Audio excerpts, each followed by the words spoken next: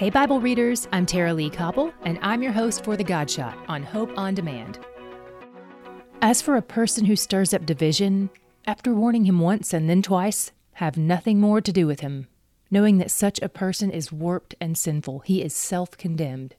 Titus 3:10-11. Paul wrote this letter to Titus, whose church had problems with false teachers. And Paul doesn't just want Titus to be right, he wants him to be wise in how he responds to division. First, Paul tells Titus to avoid quarrels and controversies. Then he tells him how to handle members of his church who don't avoid those things. People who stir up division in the church over second and third tier issues take the focus off the gospel and our response to it. The gospel is what God has done for us, and in response, we love Him and share His love with others.